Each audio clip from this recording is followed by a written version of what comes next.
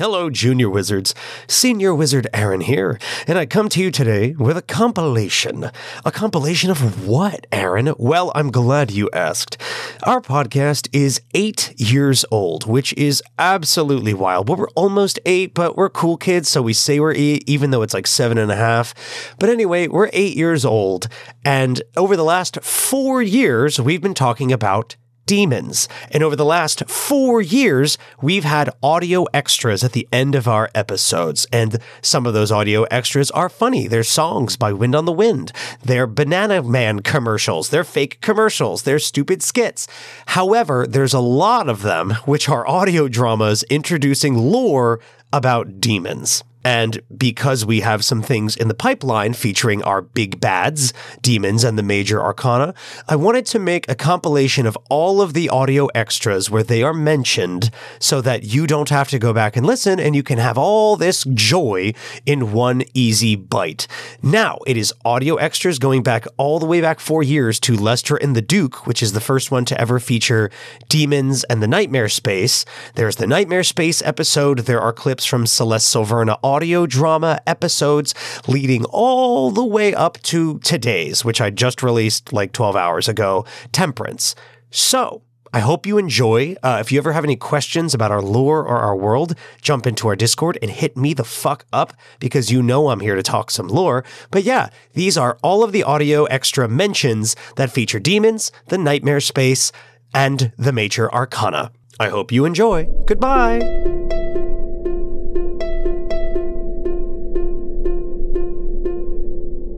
They did it! Freed the city! Good for them. I think they're cute. I think she's powerful. Interesting. Good job, everyone. I led him to her, so I made all the people. Real people gone. It's so sad. Big deal. I made a train show up. Big deal. I gave them engineering box. That just box. I let them move train.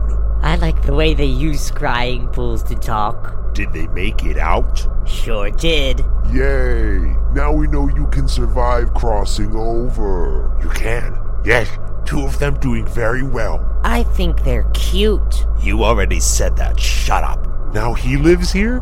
Yes, proved he could live here. Proved we could live here too. He's gonna be so excited. Shh, don't ruin the surprise. What surprise? He's here. He's so handsome. He's so powerful. To the great demon lord who heard our whispers and answered back, we offer you all that this realm has to offer. Every demon lord needs his castle. Welcome home, Arcana Dim Day. Hey, you! Come back here with those cabbages! He's trying to chase us. Hey, stop laughing and start running. We don't want no problem with no mascots. Ah, there they are, right on time. I'll take it out of here. Hey, where are we going anyway? I can't keep running like this. My legs are killing me. Over here! I found it! It's down in the well! Oh, well, you said you found an old hideout. I hate jumping in a well. Hey, you! Stop! Dang it, we're out of options! Trust me and jump. Sounds good to me. See you on the other side! Oh, where'd he go? It don't matter, just jump! Bye-bye, mascot. This is it? This is your grand hideout? Yeah, there's like nothing in here. Yeah, how the heck is such a big room at the bottom of a well? Everyone relax. You think I've been here before? I merely heard of an opportunity and seized it. Look around you. This is potential. Just think. We could do anything here. Make anything disappear. Make anyone disappear. Did you just say anyone? They definitely said anyone. Yeah, they did. But now that you think about it, we could make anything possible down here. I am tired of being a common thief. Here we could become more than we are. We could become feared. I don't want to become feared. I don't want to become someone people fear. I want to become fear. With this room, we could become the greatest thieves in all the world. Thieves, think bigger. I'm getting excited. We could take over. Yes, to a new beginning.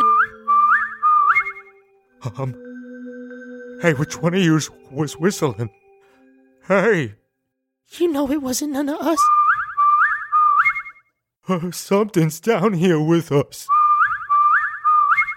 Hey, something's over there. Hey, you! No, Don't go over there! You think you can mock the greatest thieves of all time? It begins. Well, I've got news for you.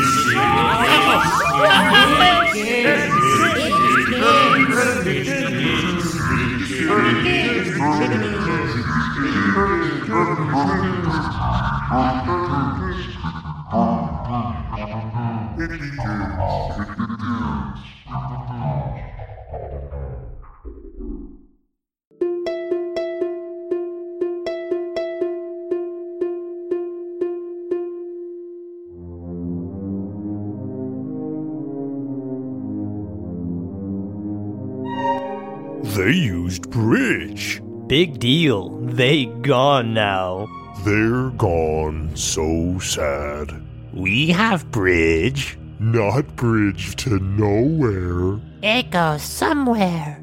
From dream to nightmare. Soon we'll have third bridge. Can't rush it, though. Won't they all be so surprised? Surprised to see us. Surprised to see them. Been so long since they saw them. They came so long ago. None of them remember. They forget since they won. They won that time. Hey, we weren't ready. They made ruin. Didn't work. Left scar. They remember. This time will be different. Prophecy real this time. We don't need to make ruin. We have dreams and nightmares. They're gonna love it here. I love it here. Shut up. Nobody asked you. Wait till the king sees how strong I got. Wait till the king sees how strong we got. We've been waiting. We've been building. We've been growing. And they have no idea. Their crown is gone. So sad. But our crown is coming. Yay! Oh, I hope the king likes their kingdom. For now, let's wait. Oh, yes. Let's build. Let's grow.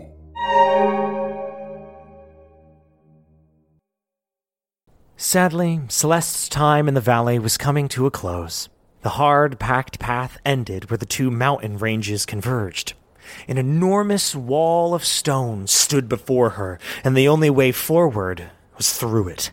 The glee she had felt during her jaunt through the valley washed away when Celeste saw where the path led. A tunnel. It was so dark. A pitch-black maw that Celeste thought would swallow her up the moment she stepped inside. Yes, she was scared, but no, this did not slow her down. She was not the same Celeste that once cowered at the sight of a cosmic horse. She was the wielder of the planet's power, the holder of the event horizon, the person who stood against Delta, the most feared knight in history, and lived. The dark? Ha! Celeste spent 2 weeks fending for herself in the wilds of truth, and not once was she afraid when night fell. Ha! Unholstering her wand, Celeste held the event horizon high.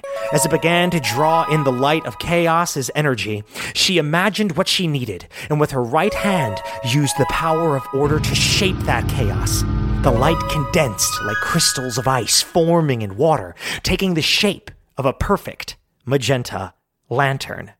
Armed with the warmth of the planet's light, she set out into the darkness of the tunnel. Oof, it was very quiet. The only sound in that tunnel was the echo of Celeste's short boots. She held the lantern out in front of her. Its magenta glow lit her path. Her hand slid along the wall to the left. The darkness was almost disorienting, and the stability it brought made her feel, well, a little better anyway. It was scary. She can't lie to you, I won't lie to you. While the walls were polished smooth, though, the ceiling was strangely a work of art. The glow of the lantern revealed elaborate carvings into the stone above her. Vivid pictures that told a story as Celeste walked. From the minute she entered the tunnel, her eyes were fixed on that magenta-lit story unfolding with every step. Her left hand still sliding along that cold, smooth stone. The carvings told a story about a tower. That once upon a time, when night fell, a wizard in a tower would pull all of the shadow and pain in the world unto them, so that the people could smile. But this was too great a task, and as time passed, the misery and dread the wizard absorbed overtook them, and the tower became a cursed place. It would remain that way for generations until the queen arrived. The queen used her magic to break the curse on the tower. The Moon Queen chose to stay within it and face all of the world's pain by herself. That is, until the Dragon Queen came, and together they turned the sorrows within that tower into light and made the humans. But the Moon Queen still felt the pain of the world. One day, she played a whoa! Celeste's left hand felt the wall suddenly disappear and she fell over into an opening. Her left hip hit the ground with a metallic clang. When Celeste held up her lantern, she saw she had fallen into a narrow hallway that led to a single door. Celeste got to her feet and slowly walked toward the end of the hall, her boots ringing out on the steel catwalk below. The reflective surface of the door made it look special, but it wasn't. It was just a door. But why was there a door in this tunnel? Where did it lead? Now, Celeste was a curious person, but let me tell you, not that curious. And after a good minute of studying the door, she turned to go. Walking back toward the tunnel, she was a bit shaken up, but ready to get this over with. Lantern out in front, she approached the end of the catwalk where 3 stairs led back to the tunnel. She liked the way the light peeled away the darkness, uncovering more and more with every step she took. Reaching the small stairs, Celeste placed 1 foot down before she saw them. 2 people, leaning against the wall opposite of her. She would have screamed if fear hadn't choked it in her throat. Staggering backward, Celeste's lantern lit their faces with a trembling glow. She felt her heart beating in her chest. Damn it, they caught me off guard. The 2 figures were strangely dressed, but vastly different from one another, as if in elaborate costumes from different regions or eras. The one on the right was dressed in layers of heavy black robes adorned with toxic green jewels. The other was covered head to toe in ornate armor, badly damaged from countless battles. The figure removed their helmet and let out a bellowing laugh.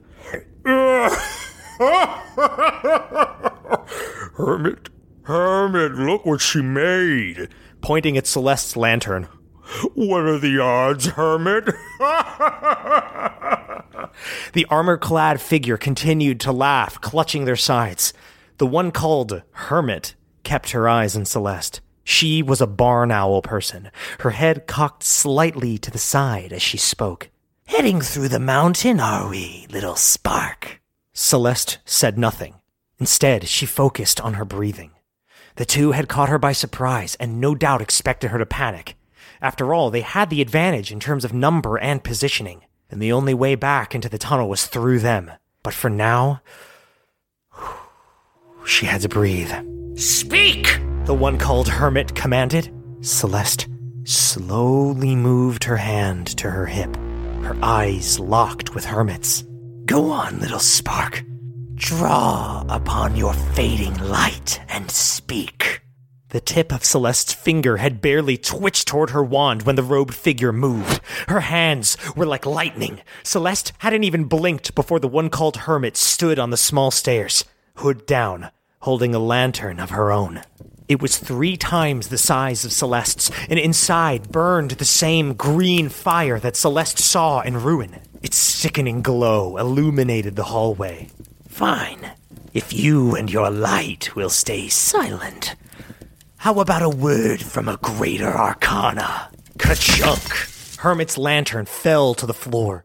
From the sleeve of her robe, a smoldering metal chain slithered like a snake and wrapped itself around the lantern. Eyes wide, Hermit smirked as she began spinning the chain. Faster and faster, her lantern had become an enormous flail, cutting through the air with blinding speed. She began to walk forward. Celeste knew she had to make a move or she would be crushed. Hermit was savoring this, and that made her slow. Celeste's eyes studied the spinning lantern. Hermit spun the chain at a steady pace. She would have to time this perfectly. Celeste stood still, hand on her wand, watching the green light as it spun. She could feel its wind striking at her face. Not yet. A little closer. Hermit, overwhelmed with bloodlust, and Celeste, springing her trap, screamed in unison, "Now!" Celeste's magenta lantern vanished, and with a beam of light fired upward. Hermit's arm was flung back, her green lantern high above them now, the chain pinned to the ceiling by a magenta trident. Now it was Hermit who was caught off guard, and Celeste continued with her assault. The hall was narrow. Whatever she created would have to fit. Celeste's right arm extended, and as she gripped a beam of light, it took the shape of a bow. In one fluid motion, she holstered her wand and conjured an arrow. As she drew the bowstring back, Hermit fell backward onto the metal catwalk in fear. She knew this was the end. Celeste released the arrow, and a crackling beam of energy erupted from the bow. The brilliant light reflected in Hermit's eyes, and she shut them, accepting her fate. Two hands appeared over the hooded Hermit and reached out to block the beam of light. It was the armor-clad figure, their massive hands conjuring a huge, sickly green rose that filled the narrow hall. As Celeste's arrow bore into the rose, each petal was peeled away one by one until the flower was bare and the arrow disappeared with a twinkle. No way. They blocked it? "You've grown careless, Hermit," the armored one said, their hands giving off magenta smoke. The remains of their rose turned to ash and blew away. Hermit was furious. "Chariot?" The armored one responded. "Thank you." "Don't mention it." The one called Chariot placed an open palm on the top of Hermit's head and knelt down. "Now, don't get angry, Hermit. You relax. I'll take this one." With their massive gauntlet hand, they gently pulled Hermit's hood back over her head and stood to face Celeste. "Nice try, little spark. You gave two of the greater Arcana a run for their money. And for that, may your last moments be filled with pride." Chariot's first step toward Celeste shook the steel catwalk like thunder. They were more like a tank than a human in a suit of armor. And as Celeste backed away from the lumbering juggernaut, she felt the cold steel of the door against her back. She watched as Chariot grew closer and closer, her hands frantically searching the surface behind her. Finally, her hand felt the doorknob, and as she twisted, she threw her weight backward, slinking through the cracked door and slamming it behind her. "Now, don't hide now, little spark." With no effort, Chariot ripped the door off its hinges, revealing another door made of magenta light. "What?" said a frustrated Chariot as they opened the second door, only to find another magenta door. In fact, there were hundreds of doors that Celeste had created. It would buy her some much-needed time to run. Safe for the moment, the room Celeste found herself in was odd. There was a small booth with glass windows, a monitor with no power to it, and a sign that Celeste missed as she hopped the turnstile and rushed down 2 flights of stairs. At the bottom was nothing. What? She stood on a small raised stone platform with nothing in front of her. To her left and right was another tunnel, more narrow than the one above her. Celeste leaned over the edge and looked to her left and right. Nothing? Wait. In the distance, there was a yellow light that was coming closer. A whistle blared. An engine chugged. Brakes squeaked. And there it was. A train car sliding to a stop in front of her. Its doors parted open and a chime chimed. Do-do-do-do. Welcoming her aboard. Boom! Boom! Celeste turned and saw that Chariot and Hermit were halfway down the stairs. There was only one way out. She hopped off the platform and into the empty train car. The doors closed behind her and the train took off. Celeste saw Chariot charge the train, rear back their fist, and slam it into the side. Boom! but nothing. She got away. Celeste watched with relief as her pursuers on the platform faded into the distance. Oh, exhausted, she fell hard into her seat. Finally, she could relax. Thank goodness for this train. I thought I was done for. She scanned the car and noticed something familiar. RTT. Oh no. The warning from the flipbook. She went down a stairway that led underground, and the letters RTT. She read a small sign above the door that read, "The Rails Tumbleweed Trolley."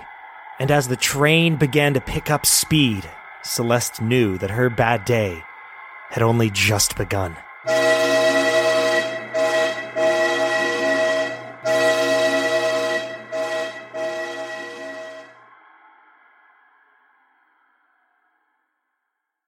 We see a train rolling through a tunnel within the mountains of Moon Crescent, heading toward the coast. Aboard the train, we see Celeste Silverna dozing away, moments before she was visited by Lumina Dawnspear. But while the events of last episode played out, we zoom out. From the train car, we rise to the darkness of the tunnel.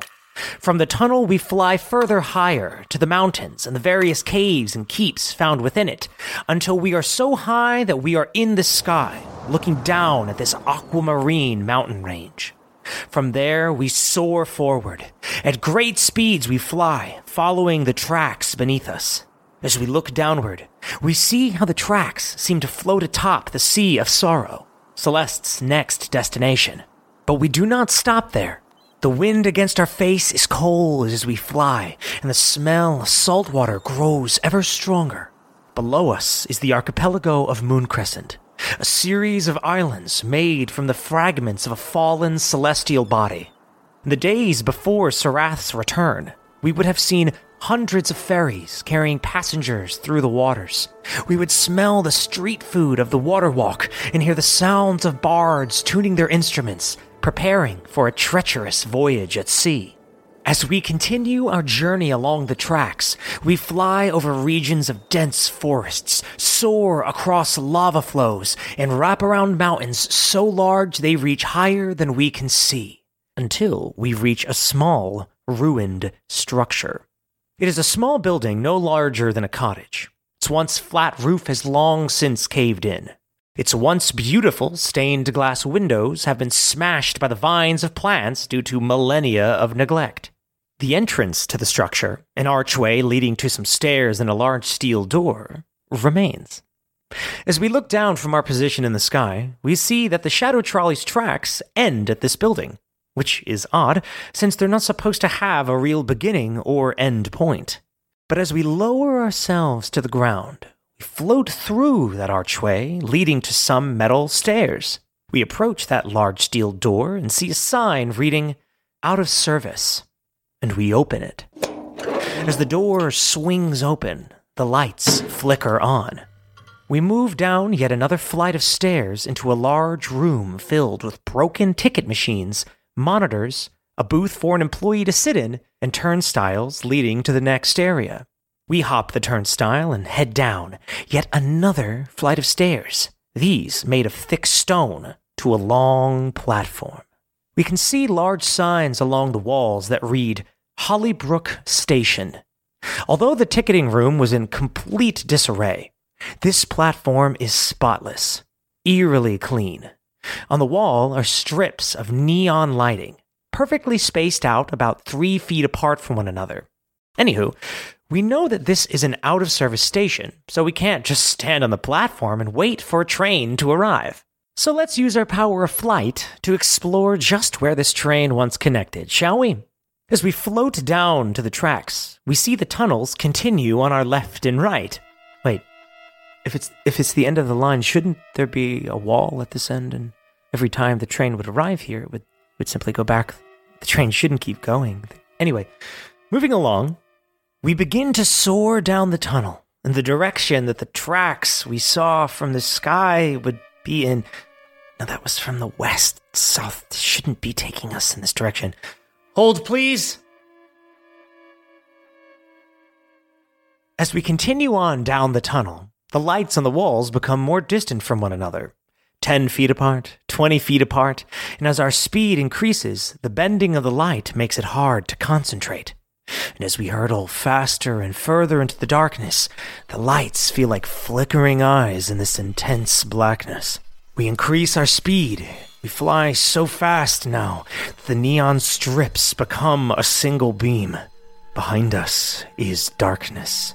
In front of us is darkness. The air feels heavy. We see nothing but dimming lights along the tunnel walls, but we fly forward. It has to be over soon. No. Turn back. What is this place? I want it to stop! You feel a feeling of weightlessness. You have broken through, departed your material plane. Welcome to the nightmare space, traveler. When your eyes focus, you can make out a shape in the distance. A thin line extending upward is all you can see of it, really. So you fly towards it. The speed at which you fly is not of your choosing. Slower now. Take your time. Take it all in, traveler. You feel as if a veil of dark is placed over your eyes. You see nothing but the thin line in the distance. Yet your curiosity is piqued. Look out, traveler. Tell me what you see. As you look, you feel the eyes of thousands staring up at you. Yet you see nothing. Those who watch you have never seen the likes of you before, and they are pleased with what they see. They see fragility, vulnerability. But as you move ever closer toward that thin line, its shape becomes clearer to you. It is a tower, shining like polished obsidian. The tower reflects what truly lies within the void. Gaze upon it, traveler. What do you see? I'll tell you. You see demons in the stone. Far too many for you to count. You are in their world now. But go on. Enter the tower. Your curiosity has taken you this far. Let us see what goes on within the Spire Obscura, while your hero, Celeste Silverna, was napping aboard our train. We enter the tower. It is eerily quiet. The only noise we can hear is a deep hum from beneath us, something akin to a heartbeat, but off. All throughout our time in the Spire Obscura, you can feel this strange heartbeat resonating throughout your entire body. Well, we seem to be at the top. The only thing to do is head down the obsidian-like stairs before us. As we head down the stairs, we feel an immediate icy chill. The stone beneath our feet is so cold it feels more like ice. The frost creeps up our legs as we move. You know that if we were to touch the walls, our fingers might stick. But at the end of the stairs, we enter a large chamber, and the fire on the opposite end of the room melts the cold from your bones. A sort of common room. There are 20 people milling about. They cannot see us, thankfully. Some are pacing, some box with shadows, some simply sit and stare off into space. It seems as if they're waiting for something. The heartbeat never stops. After some time, one of them breaks the silence. They are a dragon. They stand against the wall closest to the fire, arms folded, one leg crossed in front of the other. Their large and beautiful wings folded neatly behind their back. Atop the dragon's head is a crown bearing 2 brilliant jewels. Their eyes are fixed to the floor as they speak. If Chariot and Hermit have still not yet returned, that means that they lost to a child. 2 others responded, but spoke as one. It does not mean anything, Temperance. Are you scared that our adversary may present a threat to us? To you? The dragon did not respond. Their eyes remained on the floor. If 2 of the greater arcana cannot handle the Child of Light, how do you think you would fare alone? The dragon known as Temperance raised their eyes from the floor and said, But if 2 arcana cannot handle the Child of Light, what chance would the lovers have? But no, I should not speak ill of friends. No, I mustn't speak it. Surely the story of the lovers could not be ended in such an awful way, but would bring me so much pleasure to see. The lovers sharply rose and drew their weapons, but were halted at once by a strangely gentle voice. The voice of the one Arcana Dimday. My beloved Arcana, it would seem that Hermit and Chariot have allowed the Lightbringer to escape. We will not dwell on this defeat. Temperance, lovers, the three stood at attention. You are to be dispatched at once to destroy the child and her wand. You are to intercept her at the Sea of Sorrow. Do not fail me as the others have. Temperance and the lovers shared a look of concern before responding in unison. Yes, Lord Dimday. The major arcana know that to speak within the Spire Obscura presents a risk, but the looks they all shared amongst each other expressed the same feeling. Discomfort, mistrust, fear. Temperance and the lovers left the large chamber, and we follow behind the former as they head to their room to prepare. Once they arrive at their tiny bunk, they stretch their arms over their head, spread their wings wide, and flop onto their bed. Temperance buries their face in their pillow and lets out a large sigh. Like I said before, to speak within the Spire Obscura presents a risk. Dimday and his keepers hear and see all. The major arcana aren't even sure if their thoughts are safe, but it's all they have. Hermit and Chariot were defeated by a child.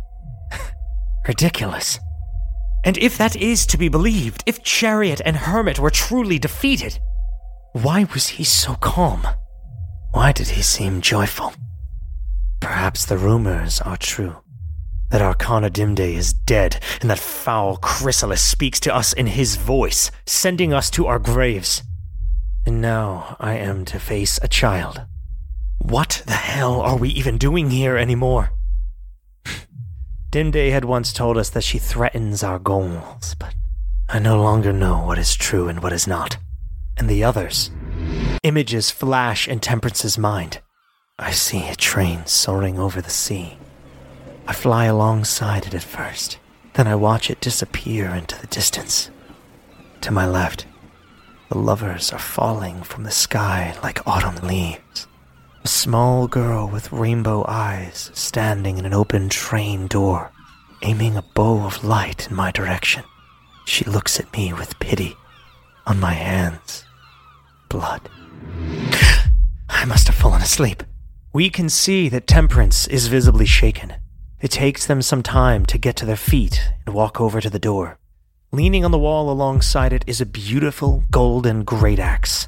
Temperance reaches for their weapon and stares at their reflection in the axe's cheek.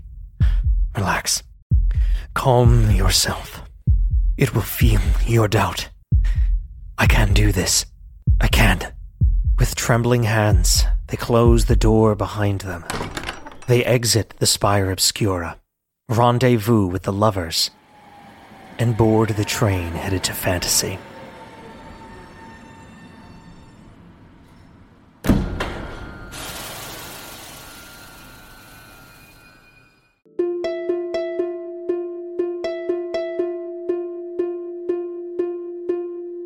Hollybrook Station.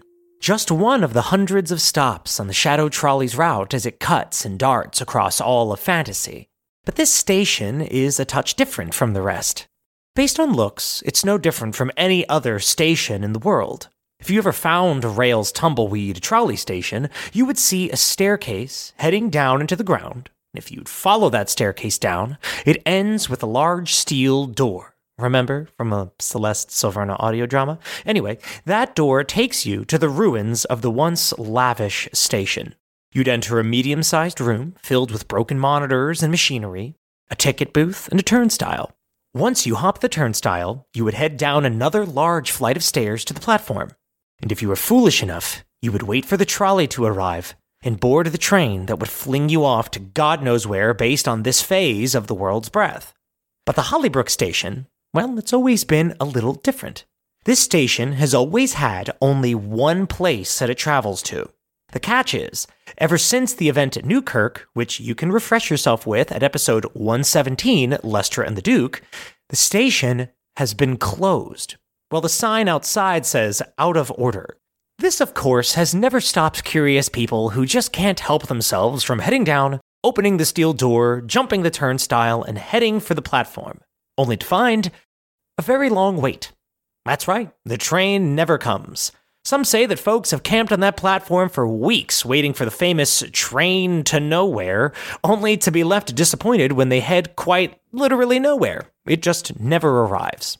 But if you were to, say, have access to the power of demons, like the man known as Arcana Dimday, and his followers, the Major Arcana, episode 97 and 153, the Hollybrook Station is your gateway between fantasy and his domain, a pocket dimension outside of the material plane called the Nightmare Space. Within it, Arcana Dimday, hearing the whispered instructions of his demon overlords, has crafted a massive tower within the dark abyss of the Nightmare Space. It would become the home of Dimday and his order-wielding followers, the Spire Obscura. At the top of the tower lived the Major Arcana, the loyal sword arm of Dimday.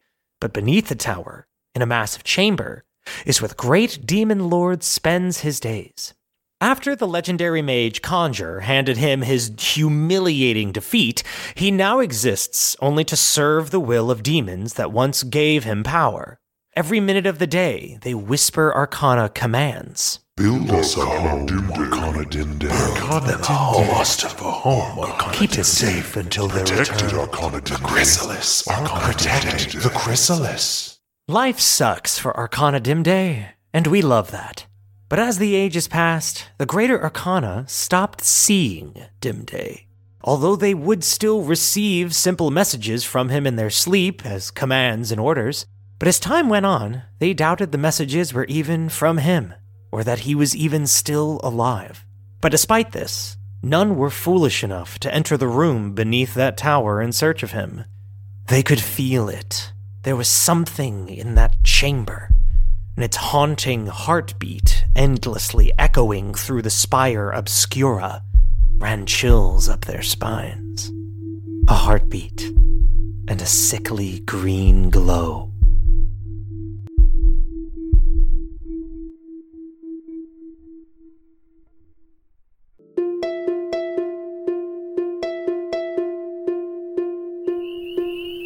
The Tale of the Crimson Devil.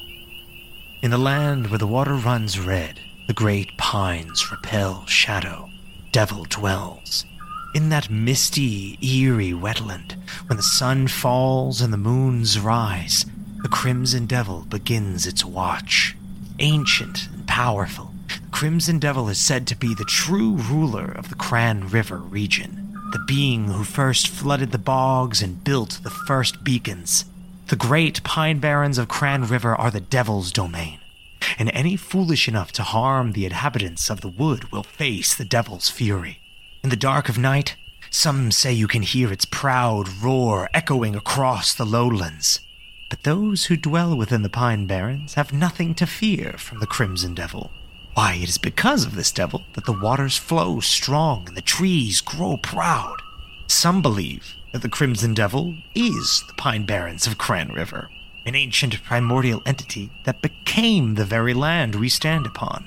The ruby-colored rivers and creeks are from the devil's veins, the sandy yet fertile land its body, and the pine trees its bared fangs, showing them at the shadows that lie outside. But between you and me, I think that's what folks would prefer to believe. But we know the truth. The Crimson Devil is out there. It is the protector of this realm, and any who threaten the Pine Barrens will meet their end in the cold, pine-scented, cranberry-flavored air of night. I find these creatures irritating, yet fascinating. These devils of the Pine Barrens, these great birds, these worms. Whatever regions they touch become safe, become beacons of light. Places where shadow cannot touch. No, What if one were to remove these creatures from the equation? What then? What then could we accomplish?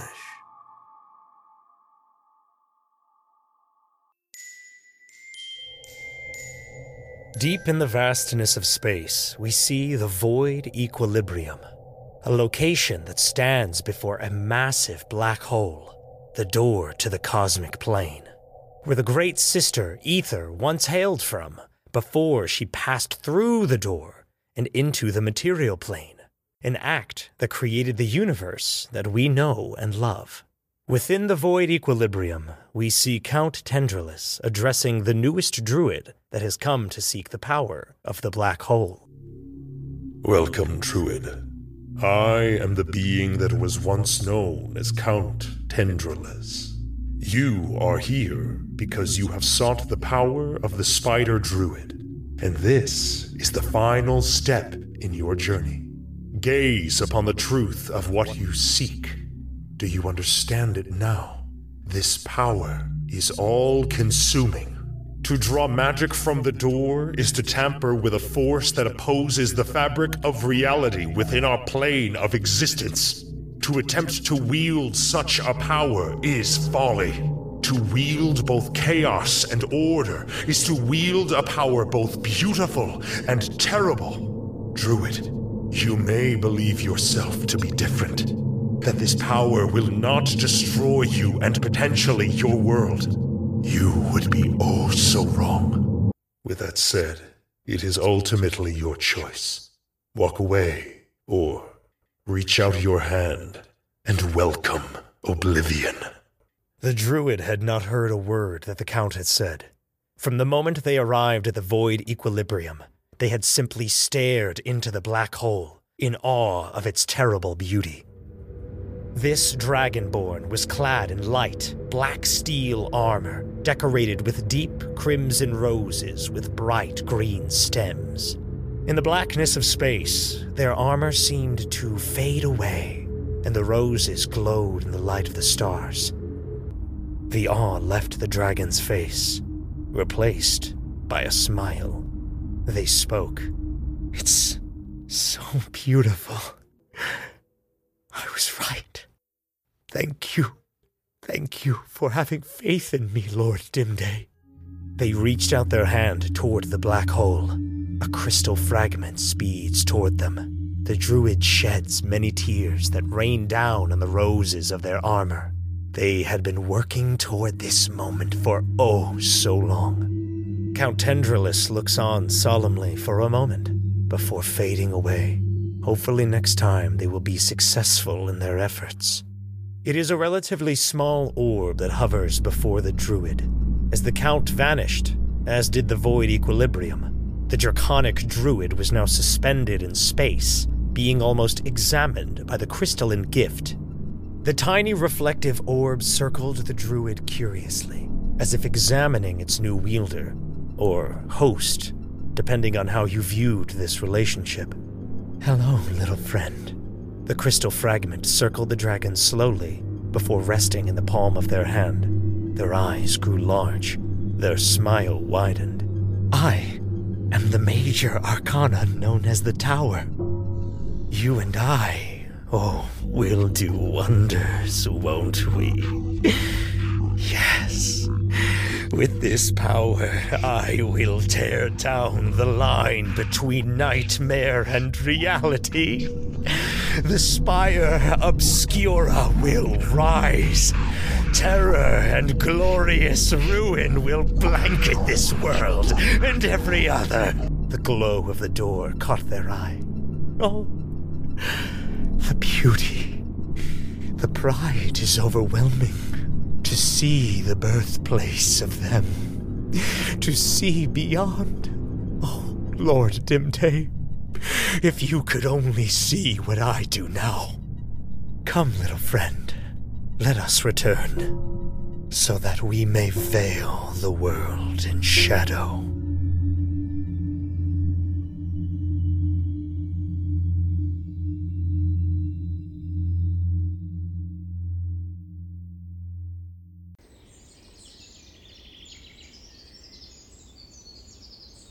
Ugh, I find these places to be utterly disgusting. Brother, why did you bring me all the way to a pine barren? Whatever do you mean, dear sister? I thought you liked walks in nature. Come on, take in the sights. Appreciate the crimson waters. We are taking great risk by being here, brother. You know what lurks within the pines. You know what it hunts. Oh no, dear sister. I forgot all about the devils of the pines. You remember? The ancient primordial spirits of light that protect these woods and hunt the shadow? Oh no. Do you think I would have brought you here if I hadn't already done something about it? This is where you've been? You went off and hunted a devil of the pines alone. We are the sun and the moon. We are stronger when we are united! I apologize, brother. Next time, simply allow me to join you in the hunt. Oh, I'm sorry if I upset you, sister. It was not my intention. I know we are stronger together. And that is why I took care of the easy part by myself. For now, the real fun can begin. Upon its bones, you and I will build a grand and beautiful home. Oh, brother, I already have so many ideas. Come, let us veil this foul place in shadow.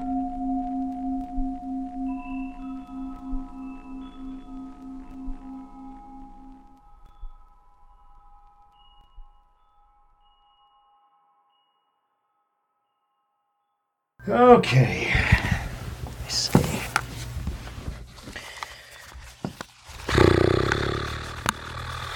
Fucking headphones. Jeff, what are we playing? What kind of game do you want to run for this thing? I have very little experience besides listening to you and everybody else run one of these. So, really? Okay, so what do I need to play that? Because I'm going to have to learn it really well if I'm going to run it. Okay. Yeah, I'm thinking about starting the adventure in